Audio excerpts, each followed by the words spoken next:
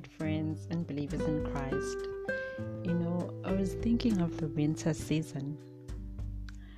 This winter season has been very cold for me. Like, I'm talking about physically cold. And now I'm thinking of the winter season in general. The winter season ends somewhere because it started somewhere. It's not eternal.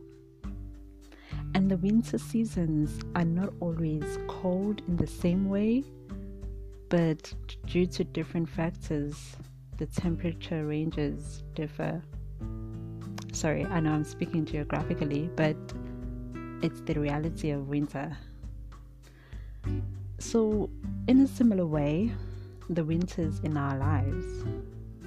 Sometimes we'll go through a winter season in our life and it will be extremely cold.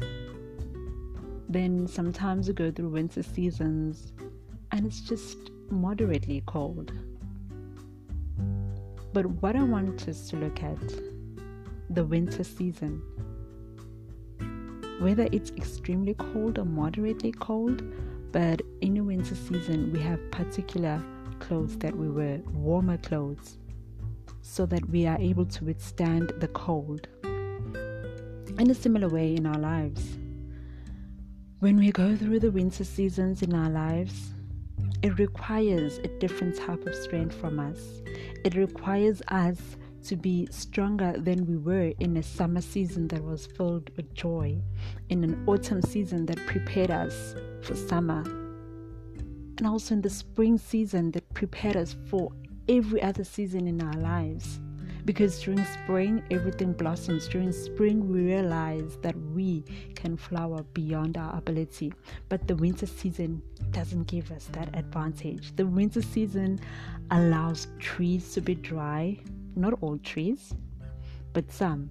It allows trees to be dry. And in our winter seasons in life, sometimes we become so dry that we even forget that we have the ability to rise. We have the ability to do better.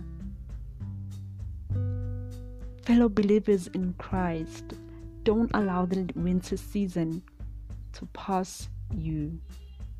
Don't allow the winter season as well to pass with you. Just have hope that it's just a season. It will end at a certain point. But what is important is not just the ending, but what do we learn from our winter seasons?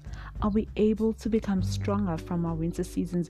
Sometimes we go through winter seasons and we feel like, God, I just can't bear this anymore. But God allows us to go through that winter season, maybe longer than others. Others will have a shorter winter season, but we learn to grow in our winter seasons. We learn to grow in our winter seasons because ahead of that winter season is the time of spring.